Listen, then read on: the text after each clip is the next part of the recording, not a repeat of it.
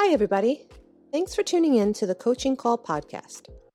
On this podcast, we'll cover various types of coaching by trainers in sports, martial arts, fitness, and business. We'll discuss each coach's methods to getting the most out of their respective athletes or clients and how they attempt to change the platform in which they coach. Join us on a fun adventure as we discuss unique coaching styles. We've all been coached before, in school, at work, or on a team. Your first coaches were your mom and dad who taught you how to communicate, tie your shoes, or play a simple game of catch. Coaching is a universal part of how we get others to get something done. Join your host, Raphael, and his guests on this unique journey in coaching. Hi, I'm Sifu Raphael, and this is the Coaching Call podcast. If you enjoy this episode, please subscribe and leave a review. This episode was made possible by listeners like you. If you enjoy my show, go ahead and buy me a cup of coffee. Make it a large. Sometimes naturally react in one language because maybe there are certain expressions that exist in that language and don't in English. Welcome back to the Coaching Call podcast. My guest is Nicholas Kemp. He is the founder and head coach of Ikigai Tribe, a small community of educators, psychologists, coaches, and trainers who serve others using the Ikigai concept. Good morning from New York. And Nick, it's not morning for you, is it? No, it's just gone 9 p.m. here in Melbourne, Australia. So good morning to you, Sifu Raphael. Thank you for having me on. And good evening to you, my friend. So we're going to talk about some interesting stuff today. I'm so excited. And definitely before we even get into what you have created, what you're doing to impact your community and the world, if you will, I'd love to know more about you as a person. How was your childhood like? What impacted you? And who would you say was your biggest impact growing up? Ooh, okay. I wasn't expecting that, but I guess I had a very happy childhood. In actually was born in a place called Hornsby and grew up in a place called not Glenwelly, Glenhaven in New South Wales, and had sort of the best childhood you have: horses, swimming pool. I wanted to be Bjorn Borg, so I loved playing tennis. And then one day, my mother came to school just after school year had started, and yeah, we got in a car and left that life and moved to Melbourne. So yeah, it was pretty dramatic. Obviously, there were problems with her and my father, and yeah, so that was probably the biggest impactful thing on my life. That Mm. kind of, I guess, in some ways, still impacts me today. I often think both my parents have since died. My father fairly recently, but my mother 20 years ago. Yeah, so that was a dramatic, life changing event.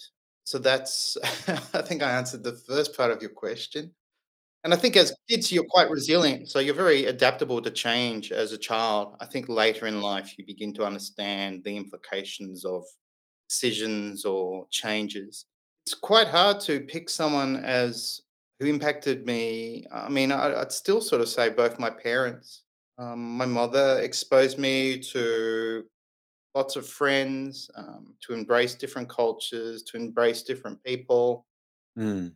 But I really didn't have probably a male role model growing up, if I think about it.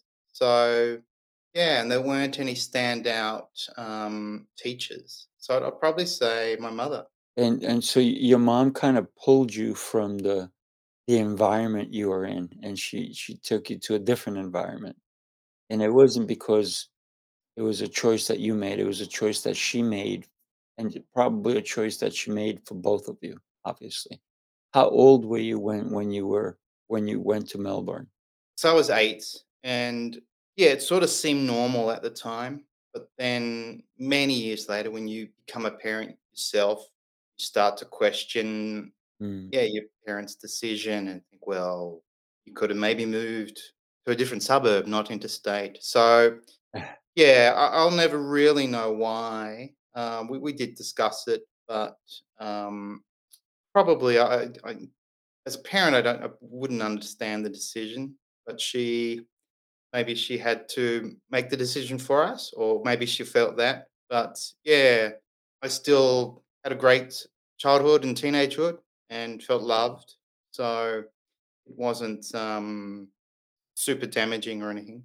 It was just not, I guess, not normal. Yeah. Yeah, no, I got you. So, for example, Nick, when we think about the trajectory of our life, it's usually our parents who have the biggest influence when we're young, right? And then it's the choices that we make along the way, right? Whether our parents make them for us, or in the beginning, of course, our parents are gonna even tell us what kind of foods to eat, where we go, what playgrounds we play in, even who our friends are.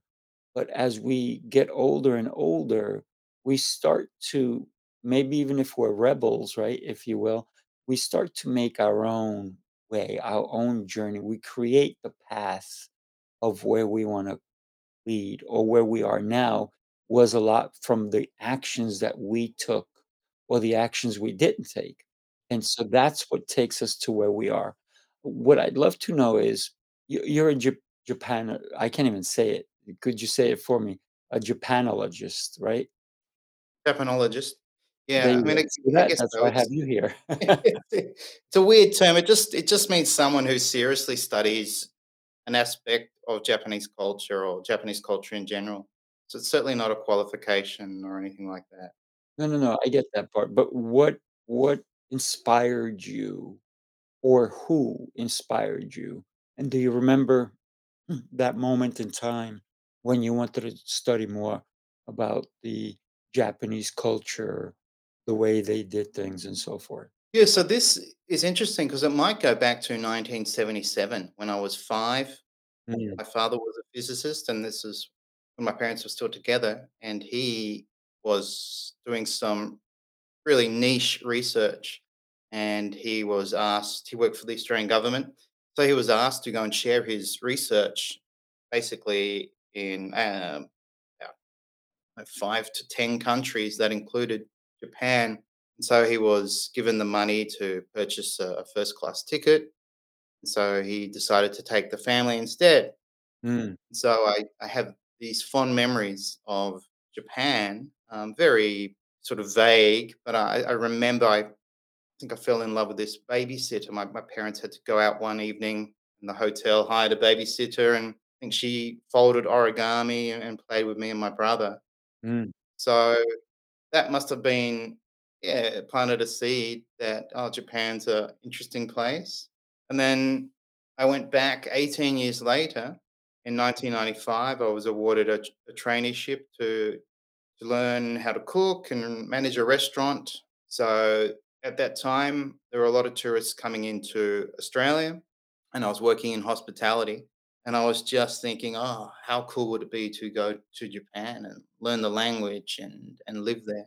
And yeah, I did that, and then came back to Australia. And this company that was going to open a chain of restaurants, yeah, sort of had all these problems. And I kind of felt, okay, it's not going to happen. And I actually wanted to go back to Japan. So I found another way to do that. I went and taught English like many people do. mhm, And then eventually that led me to opening my own school and getting married. Kind of found my entrepreneurial spirit, I think, in Japan first. And then, yeah, I guess the Japanology is something fairly recent. I realized about 4 years ago that, oh, look, I do have a knowledge of the language, of the culture, but I haven't really studied it seriously as like a serious leisure pursuit. And so it all came about from this word that we'll talk about, I'm sure later.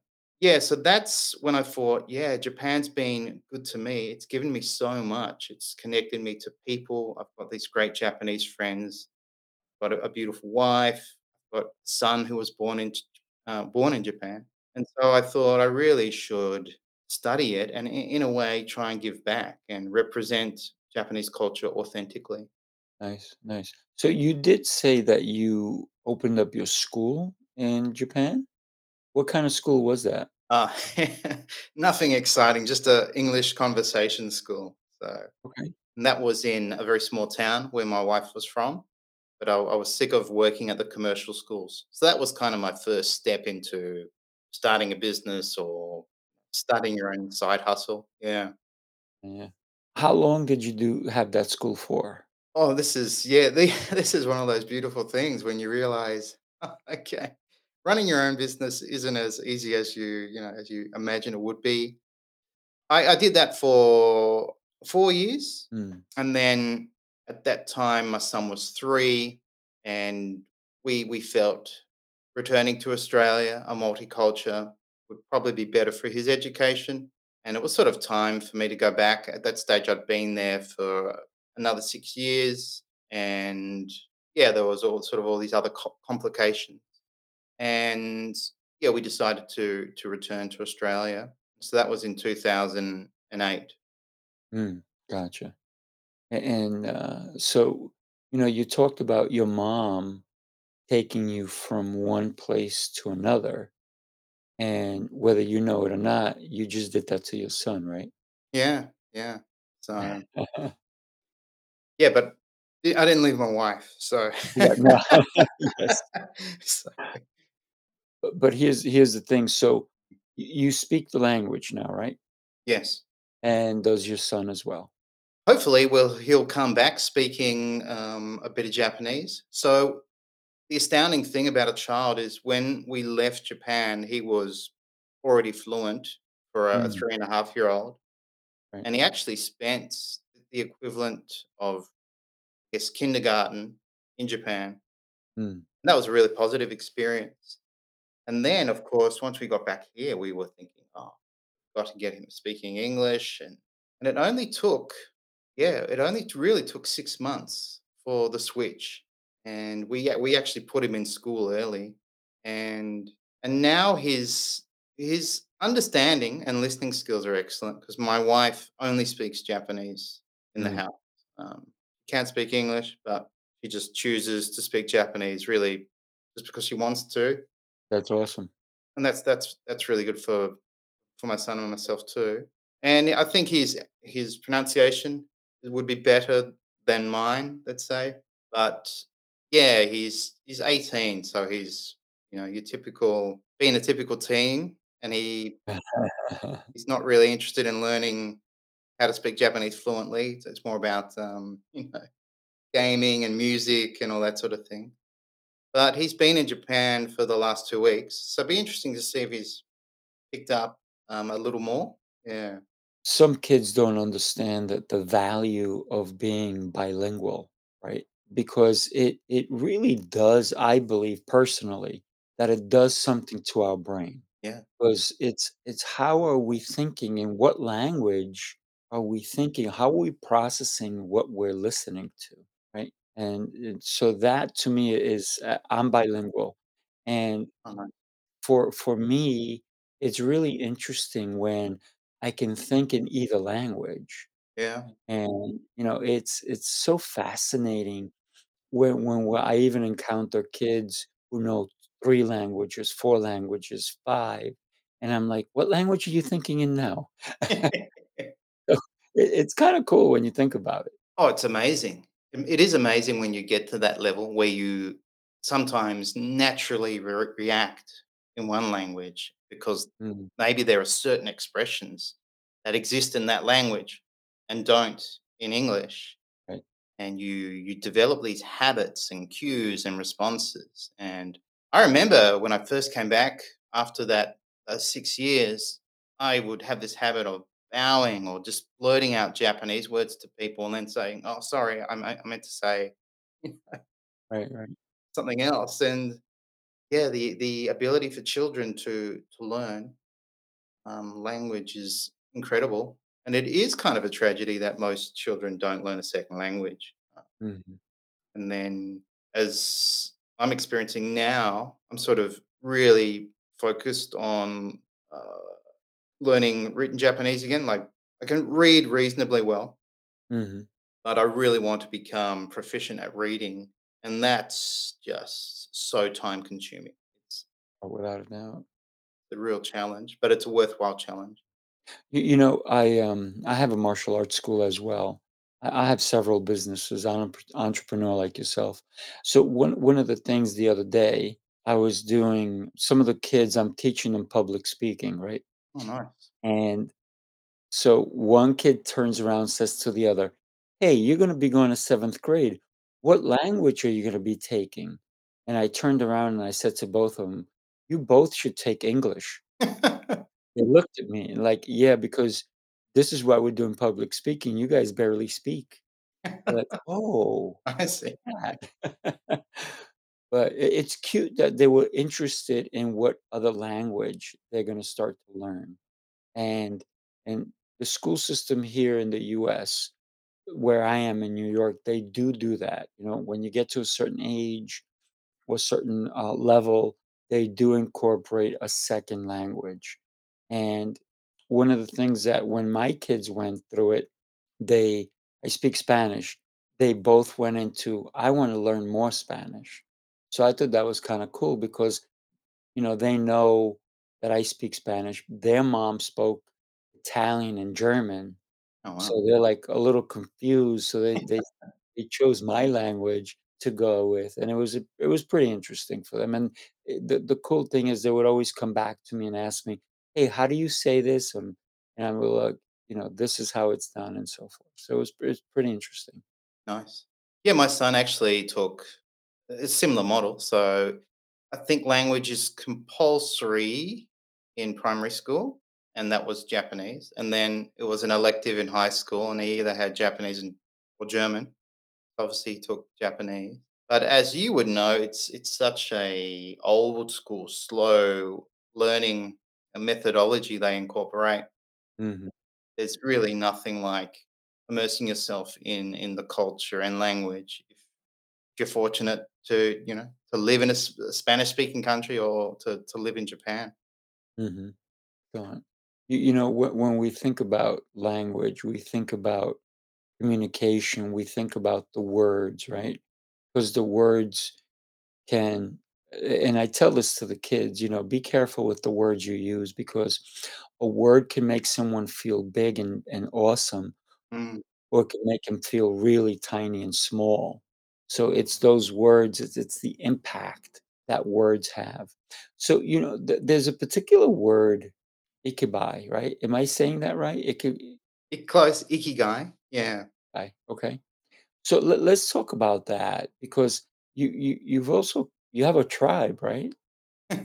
Trying to build one, a small community, but I guess I have a tribe. It's about 40 members. Yeah. Right?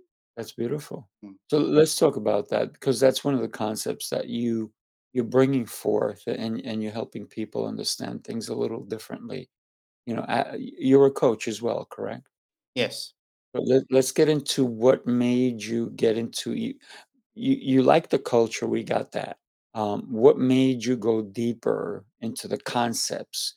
Because the culture is very different. And you said it earlier when you came back to Australia. When you came to Australia, you were bowing and you're like, oh, sorry, sorry. You know what? That's something that's a lost art, I believe, definitely in many cultures where we don't I think a bow is showing respect for the other person, and we don't sometimes do that in other cultures. We don't show the respect initially. Mm. We don't respect our elders, and a lot of times we don't respect someone maybe because they're in a lower position than we are. Yeah. Maybe they're the janitor, maybe they clean, or maybe they just washed your car, or they served you food, and we don't have respect for them. Meanwhile, me personally, I respect every human being, no matter who they are, what position they're in. And so that I believe that we should be more respectful, more bowing. And it's not bowing because you're superior to me, is bowing because I respect who you are. I totally agree. I agree. We can have this opportunity with every person to connect and show respect and compassion, understanding, and that can be a real gift to to show, I guess, what we might call, essential workers that often people dismiss, delivery drivers, janitors, and um, most people wouldn't give them the time of day or wouldn't even say thank you. So I think saying things like thank you, asking them how they are, these little things, just treat them like a friend. Why wouldn't you treat them with the respect you have for your friends? So I totally agree, and that is something I learnt in Japan, I think, to appreciate more. And on that subject of how you use words, that's something Japanese are very careful with. They're very careful about whether or not what they'll say will alienate someone. Mhm. And so in the West, there is this tendency to say, well, I've got a right to express myself and say what I want or give my opinion.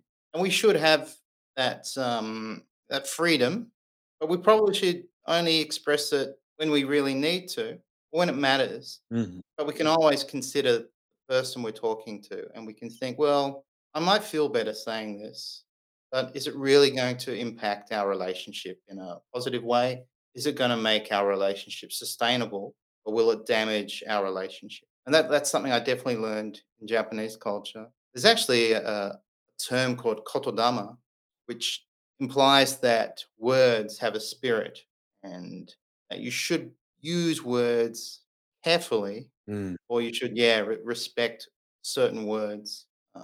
So it's interesting. We're sort of connecting on this theme of how you use language and obviously respecting people. Right, without a doubt. Mm. Let's talk about this small community of educators, psychologists, coaches, and trainers who serve others using the ikigai concept. What made you create that? So it was quite serendipitous, and so this actually goes back to 1998 when I returned to Japan to teach English, and this is when I was working for a commercial English conversation school. I'd done all the training, and Mm. I was young and ambitious, and I'd gone to my school for the first day, and I was sort of showing off my Japanese, talking to the staff. And we're on a lunch break, feeling really good, and this Japanese coworker just casually asked, "Oh, Nick, what's your ikigai in Japanese?"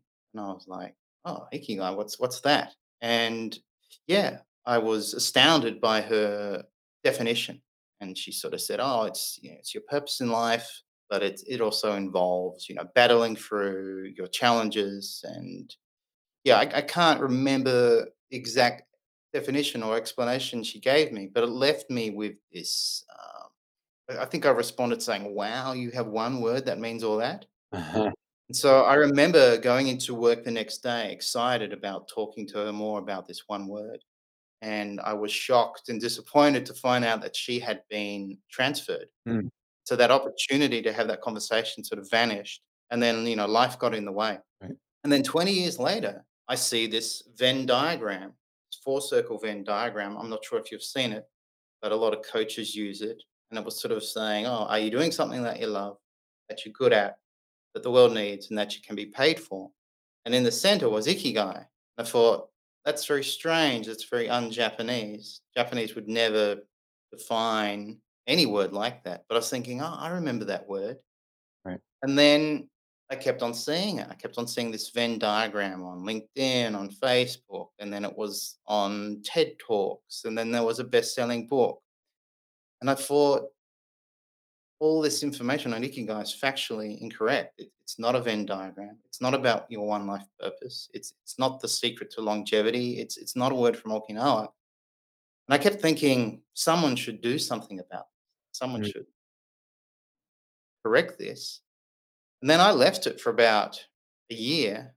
And then I saw it on the World Health Organization website again as this Venn diagram. And I thought, right, well, I'll do something about it.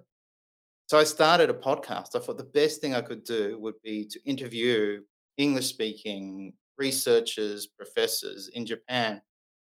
And I was able to do that. And I started doing this podcast. And then I thought, at the time, I thought, oh, wouldn't it be cool to maybe make a course or something as well? Mm. But it was really just to start the podcast as this first step. And then that took off, and I got quite a bit of traction and was gaining an audience.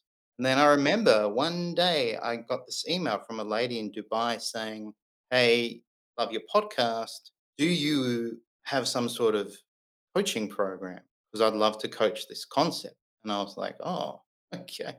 And I mean, I was kind of aware there were people calling themselves Ikigai coaches, but using the Western model. Right. And I just thought, oh, look, it's not really a concept Japanese coach, and you could certainly research and do what I've done, research and use these this sort of cultural knowledge. But at the same time, as I was doing the podcast, I was finding out there was this growing body of research on Ikigai, and it's very relatable to positive psychology, intrinsic motivation, and there are actually psychometric tools and scales that Japanese researchers have developed, and they're very applicable to coaching. So this did spark this idea, this sort of light bulb. Wow, it is relatable to coaching. And then I kept on getting emails, people saying, "Oh, do you have some sort of certification program?" And I wasn't even sure what that really meant. I was thinking there's certification, there's accreditation, and I thought, well, accreditation is some sort of governing body, Right. but what's certification? And I spoke to my mentor and I said, you just don't make something up. Like you just don't make a course and certify yourself, do you?" And he's like, "That's exactly what you do, and you should do it. You've got these connections to Japan. You've interviewed the experts. You should do it." Yeah. So that was something I thought about, and then I thought, oh, is this okay? Is this the right thing to do? And I reached out to these professors, two professors in particular, and said, "Look, this opportunity's come up, and what do you think?" And they were like, "Yeah, do it." As researchers, it's really hard for us to get our research out there, and yeah, so they were quite supportive.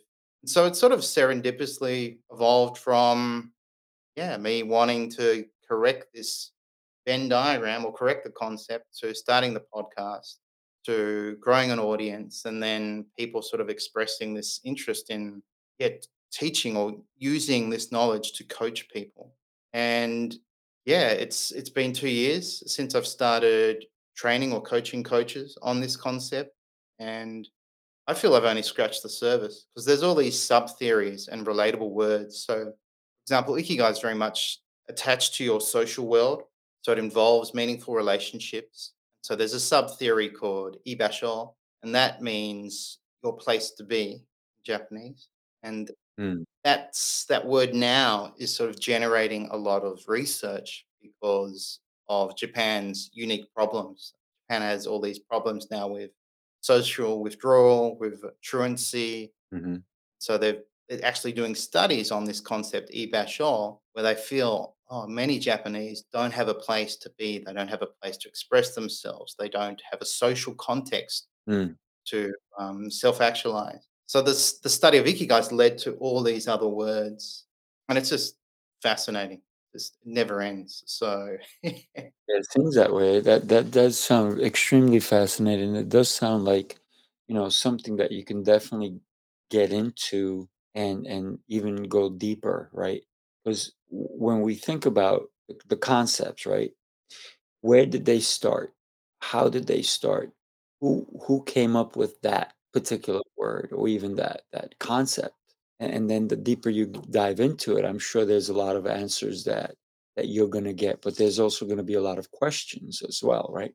well, the fascinating thing about the language of Japanese language is the etymology and also the kanji of certain words. And so, one word that really kind of had this epiphany on me is just the word for purpose in Japanese, which is shime, and then you have shime kan, which is sense of purpose. So kan is sense or feeling, and that's another thing we'll talk about with ikigai because ikigai is something you ultimately feel.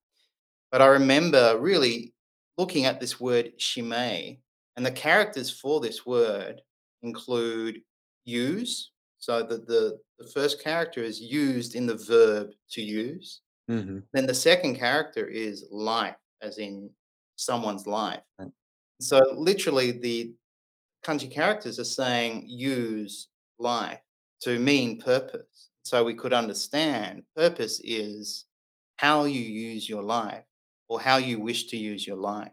And so I thought, wow, that's a fascinating definition of purpose. Like when we how do we define purpose in the West? We often think it's about working hard to achieve your goals or perhaps helping others. But this idea that it's how you use your life, yeah, really spoke to me. So that's one of the beautiful aspects of the language. Mm. And then often the language evolves. So that word ibashol literally translates to whereabouts. Where is someone? Because iru is the verb to exist and bashol means place. And combined it becomes ibashol. Mhm. But from the 70s and 80s, with all these problems of truancy, of Japanese socially withdrawing, became this word to use in research. And so, yeah, it's fascinating how even fairly recently some of these words have changed in their definition. When you decided to, go and do your course, I love the fact that, you asked people about it, and then you had 2 professors who actually supported your endeavor, if you will. And, you know, when we create something, we are giving to the community like you are. You had a I guess, a calling for it Mm, because people were reaching out to you, right? And then you didn't just jump on and said, "Yep, I got you." You said, "Let me make sure that what I'm doing is copacetic. It's gonna be okay." mm. And then you went to 2 experts as well, and they kind of almost gave you a blessing, if you will, right? And now you've created a course, and, to create a course is a course worth having, a course where people wanna be part of is very commendable, if you will, because you're impacting other people. Listen, you can impact a person, but if you impact a person who then goes and impacts Mm. others, then your reach has just become more. And you said that your tribe is 40 people, but really your tribe is 40 people plus their people, right? So it's more than 40, isn't it? It's it's interesting you say all this. I mean, it might not be all 40 because, as you know, some people learn something and really embrace it and take it, and other people just, oh, that was interesting, and now I move on. But I have one man in particular at the moment who is had a great career in banking, but he studied psychology and he volunteers with trauma victims. And yeah, he's this amazing man and he's very aware that he's had this privileged life, that he's done well. But outside of business, or even more important than business, is this desire to help people who suffer from extreme trauma. They come home and someone in the family's committed suicide or someone's died. And he does this, yeah, as volunteer work. And then he approached me about wanting to learn about Ikigai Mm, and whether or not he could incorporate it into his work. And I was, sort of astounded that I'm not qualified. I'm not a qualified psychologist or I'm not even a qualified teacher. I've just been studying Japanese culture and specifically Ikigai. And yeah, he's already got this strong desire to use it. So that is very satisfying when you teach something to someone and you love the concept and you really care about yourself, but they embrace it and they give it that respect and then they have a desire to use it, yeah, it really does make what you do feel that it's worth pursuing. And you're having this positive impact. right, without a doubt. So Nick, what is the concept behind Ikigai? Okay. Okay. Glad you finally asked. So, yeah, we've talked how it's not this bliss, it's not this dream job, it's not a word from Okinawa. So there are many romanticized notions about ikigai. So I'm going to offer you two perspectives. To the average Japanese, ikigai is something personal and very often very small. It might be their hobby, it might be their pet, it might be for grandparents. It's usually their grandchildren. The last Japanese person I asked this question to, and I didn't even know him. It was a sort of a friend of a friend. We're on Zoom, and I just said, "Oh, before you go, what's your ikigai?" He kind of thought and said, "Ah, camping with my friends." So for a lot of Japanese, this simple, humble um, pursuit, or it's a relationship, but it's something you feel, and that's the most crucial point. So the pioneering researcher of ikigai, this incredible woman, Miko Kamiya, who wrote this seminal book in the 1960s, defined it as you have ikigai sources. So that could be a relationship, your hobby, it could be aspects of your work. And then you have ikigai kan, which is ikigai feeling. And so you have these, let's say, my son is my ikigai. As a parent, I have feelings of love, Mm, connection, joy, a sense of purpose as a father, and we kind of have this playful banter now. So there's a lot of fun in our relationship. So all those feelings are ikigai kan. Now, the I guess the different perspective, or the sort of the academic perspective, is there's been this large sort of growing body of research from this pioneering researcher, Miko Kamiya, from the 1960s and onwards. And it's still sort of growing today. So there's a lot of papers, a lot of books being done on Ikigai, and it's very relatable to intrinsic motivation. So, Ikigai are the things you simply find value in doing, and there's no end goal, there's no payoff. Very relatable to positive psychology or even existential positive psychology, where if we get through a challenge or we overcome something and we develop a stronger sense of ourself, we feel something, we feel growth, we feel self actualization. mm, So ikigai is really interesting. Japanese use it very casually. They don't make it out to be a big word, right. and it's often something they don't even talk about. In the West, we've blown it up to be this entrepreneurial sweet spot. But then behind it all, there's this body of research. And this pioneering researcher, Miko Kamiya, discovered that there are 7 ikigai needs that you need to satisfy in order to feel ikigai. And they are life satisfaction, change and growth, a bright future, resonance, so that's social affiliation, freedom, self actualization. Did I already say self actualization? Maybe. And then meaning and value. And then tied to that, having a sense of purpose. So there's sort of really 8 ikigai needs. Right.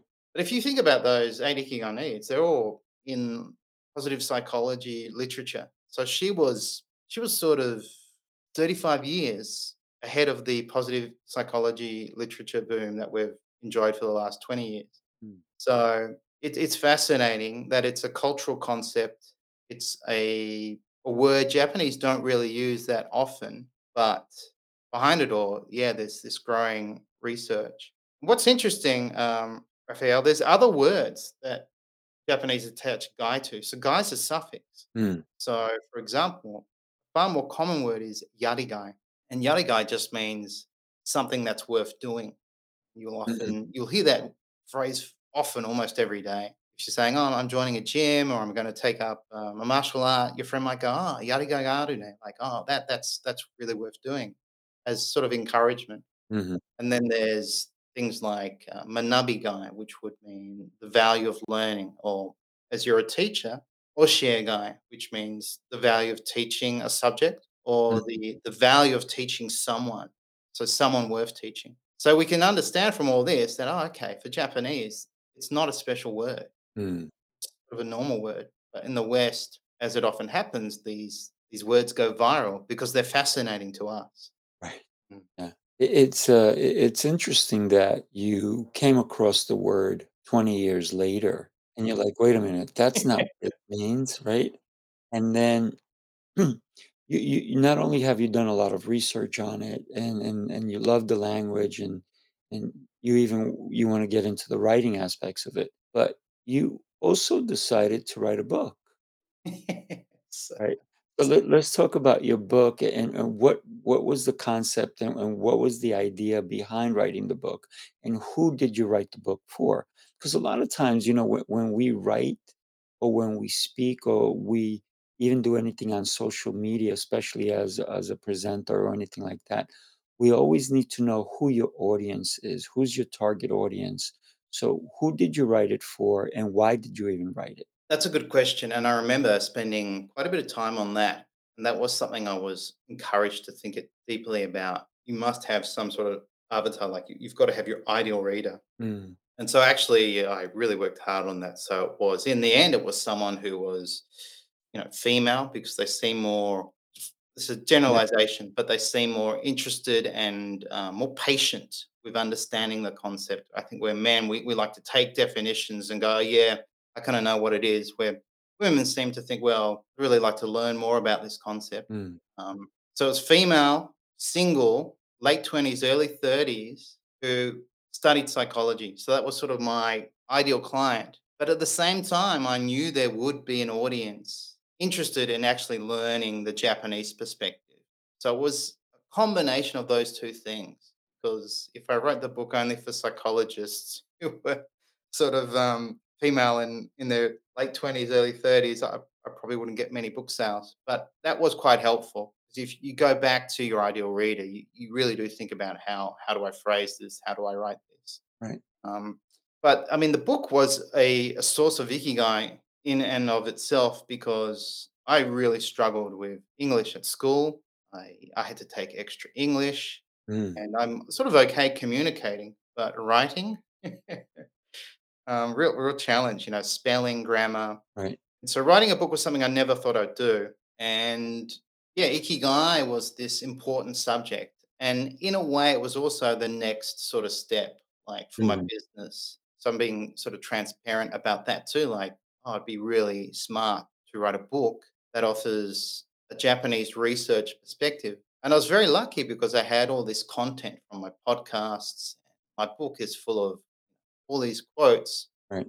from Japanese researchers and authors I had interviewed. So I was very lucky to be sort of peering over the shoulders of giants, and got their blessings to share their insights. And so that made it a real challenge because I wanted to really be respectful to them. And the worst possible thing I can think about when you write a book is having to do citations.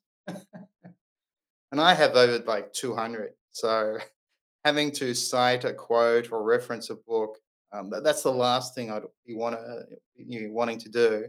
But yeah, I was driven by this sense of purpose and this love for Japanese culture, and obviously this desire to share something authentic and accurate. And yeah, I never thought I'd do that, and I actually never thought I'd get through it. At some days, I just thought, oh, this is taking so long, and I can't finish this paragraph.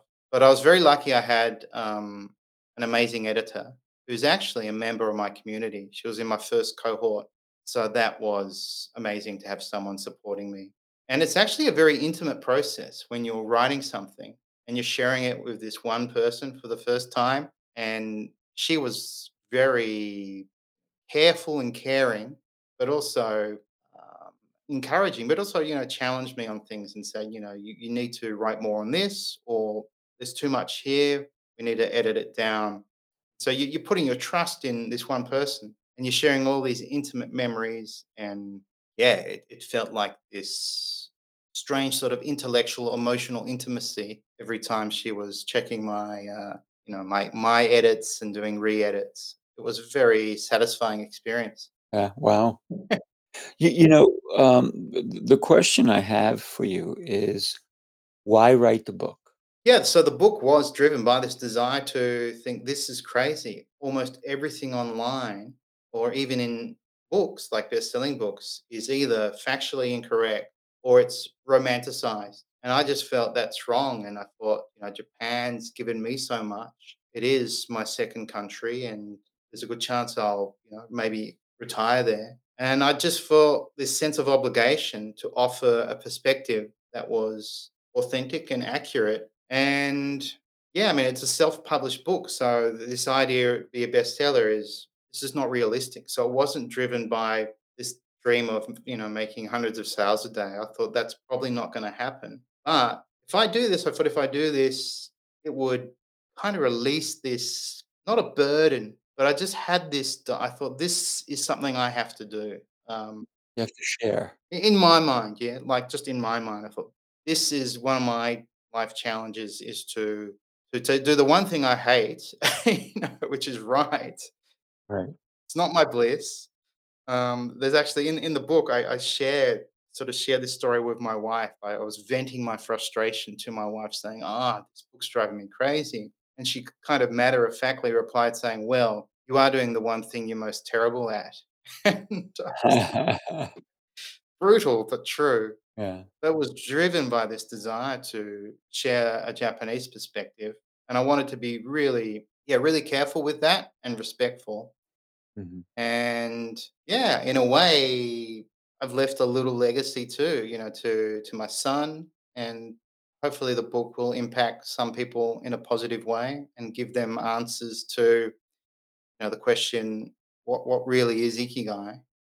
What is ikigai in the context of Japanese culture? So what's interesting is that that's the kanji for kan, and that can Mhm. mean feeling, awareness, perception. So ikigai kan is this word that this pioneering researcher Miko Kamiya basically coined, Mhm. and that's why the emphasis is on feel a life worth living, and then the Japanese, Japanese wisdom for fulfilling and meaningful life. So I'm not sort of saying it's about happiness or about success. It really is this wisdom to have a fulfilling and meaningful life. And then on the back is those eight needs I was sort of mentioning. Right. So life satisfaction, change and growth, a bright future, resonance, freedom, self actualization, meaning and value, and a sense of purpose. And I guess that's my way of, I call that the cameo flower after this amazing pioneering researcher. So my hope would be that would go viral Mhm. and people would recognize, oh, there was this pioneering researcher, Miko Kamiya, that wrote this book. And unfortunately, it's not in English. But of all people, of any sort of framework, it should be hers that we're referencing and Right. exploring, not a Western model that's together by sort of this serendipitous. I actually interviewed the man who merged the purpose Venn diagram with Ikigai, Right. and for him, it was just a cool idea, nothing more. Right. And it's kind of went viral and blew up. And you have coaches and even executive leaders sharing the Venn diagram Mm. at events where there are 5,000 people, and it's Wow. just it's factually wrong. So it's really strange how these Japanese words become misunderstood and then go viral. Yeah. Everybody's looking for a way to get noticed.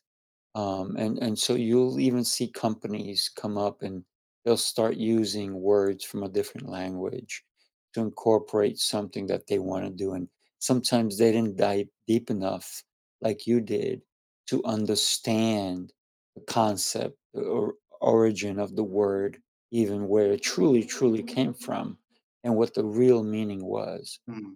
So, I appreciate that you did that. By the way, I do want a signed copy of that amazing book. Okay, I owe you Um, one, so you'll get one. I'm actually getting. You'll see on the spine. yes, You'll see this stamp. So that's called a kaku in. So kaku right, means square and in means stamp. And I had it a little bit hard to see, but I had it especially designed for my community. nice. Actually got it in the book. Inside the book? Let's find the page. And so this stamp sort of represents the values of my community.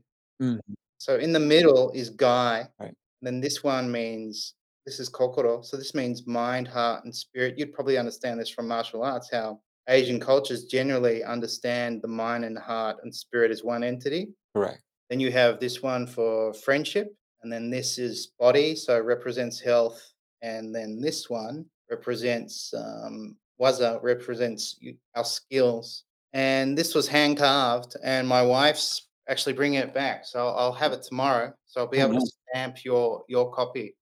Oh, look at that. I love it, I love it. That's excellent. So, you did mention that your son and your wife are in Japan for 2 weeks, and they left you home?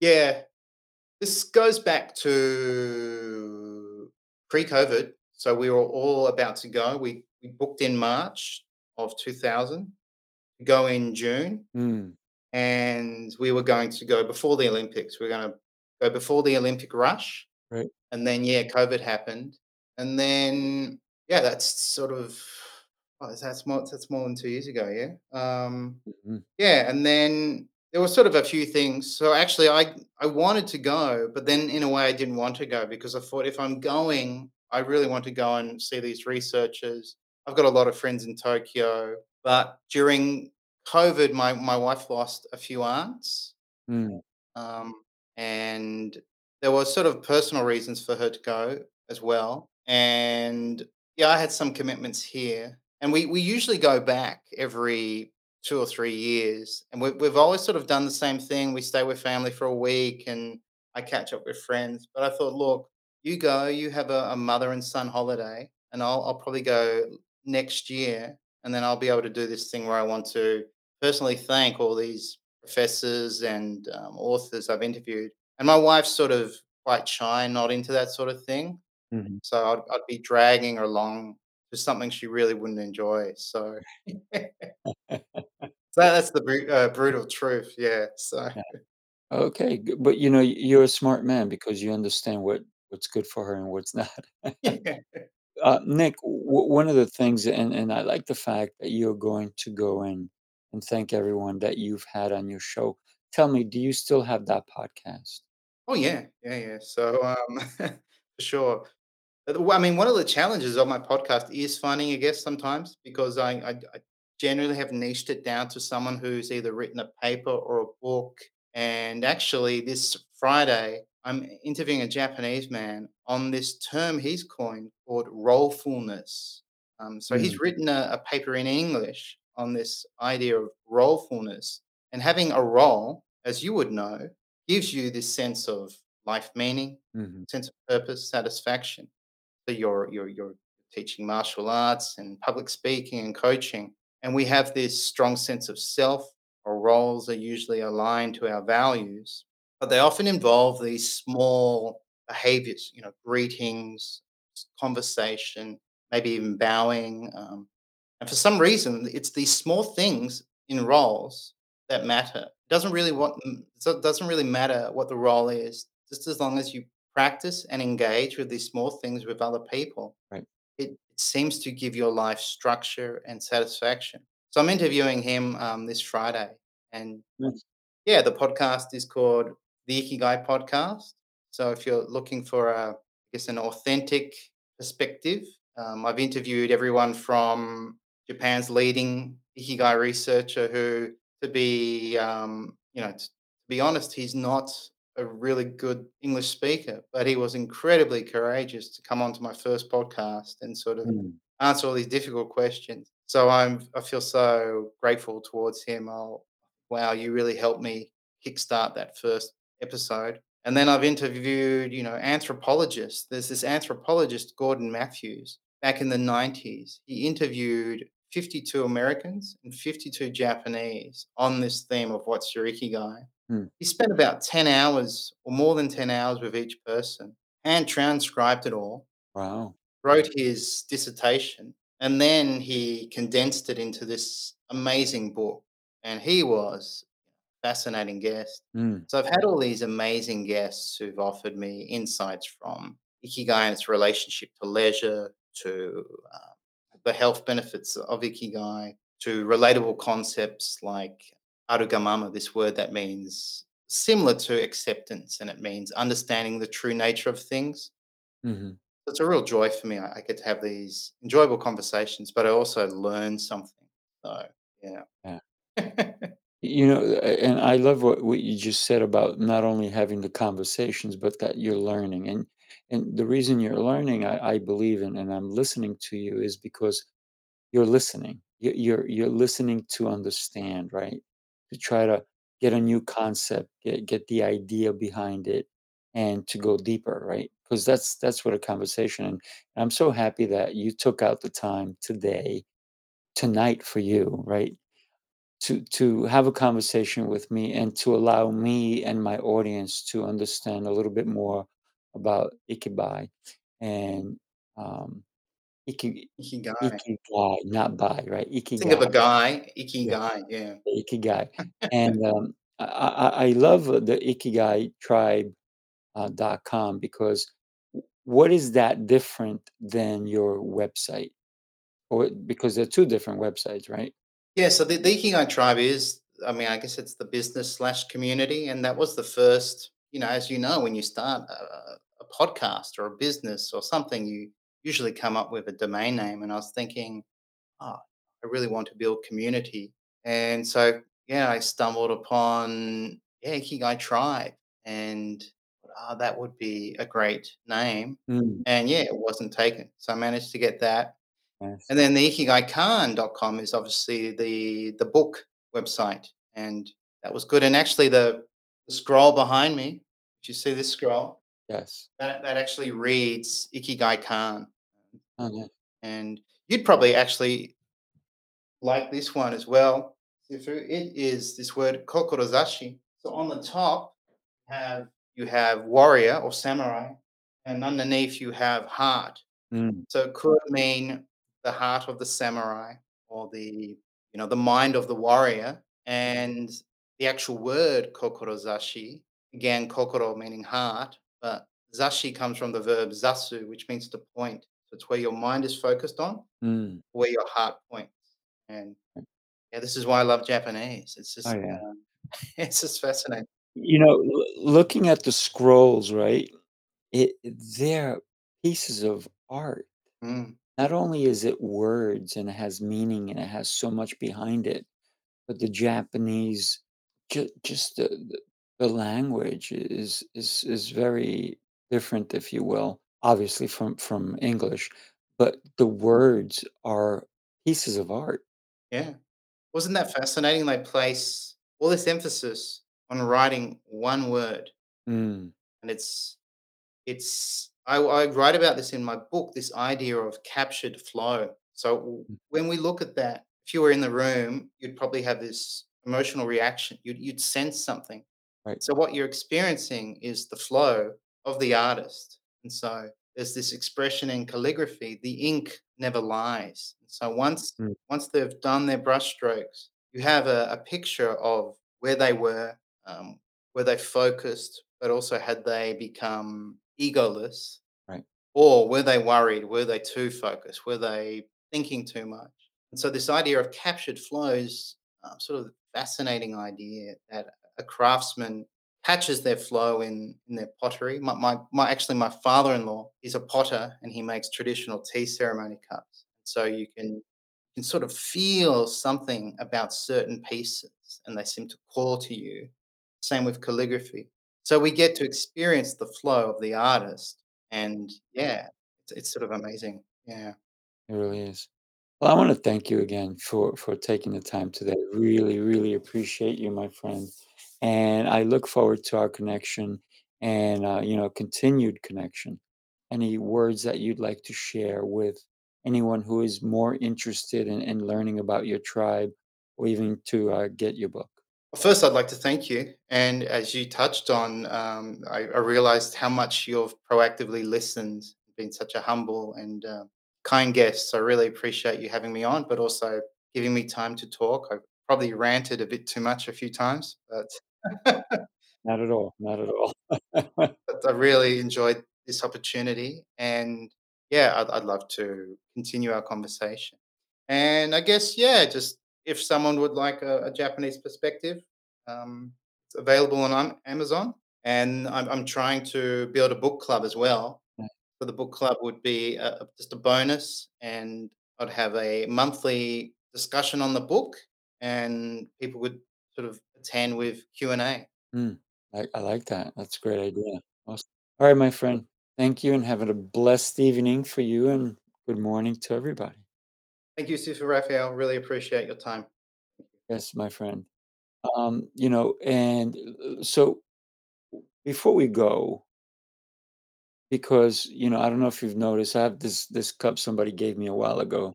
It says the boss, right? But I am drinking tea, right? Nice. Good. And Japanese is drinking of the tea, the ceremony, the whole deal. What is your favorite tea?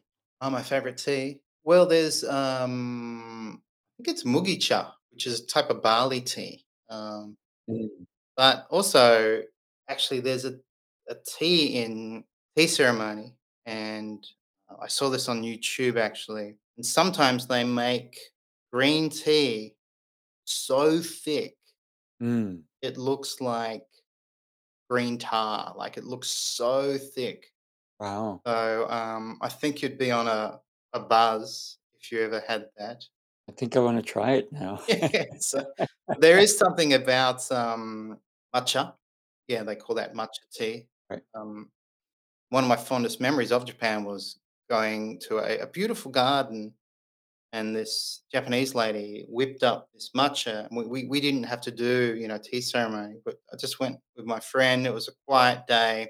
She whipped up this beautiful green tea, and in this garden, we just sat and enjoyed this tea. Mm, Just thought, wow, they really do take the time to appreciate nature, right. art, but also the experience of drinking, and this appreciation of beauty in Japan sort of reminds you to be centered and focused, and to be grateful for what you experience or what you already have. Yeah, yeah. Well, thank you for sharing that. I appreciate it. Thank you, my friend. You have an amazing, amazing rest of your day. You too. Thanks, mate.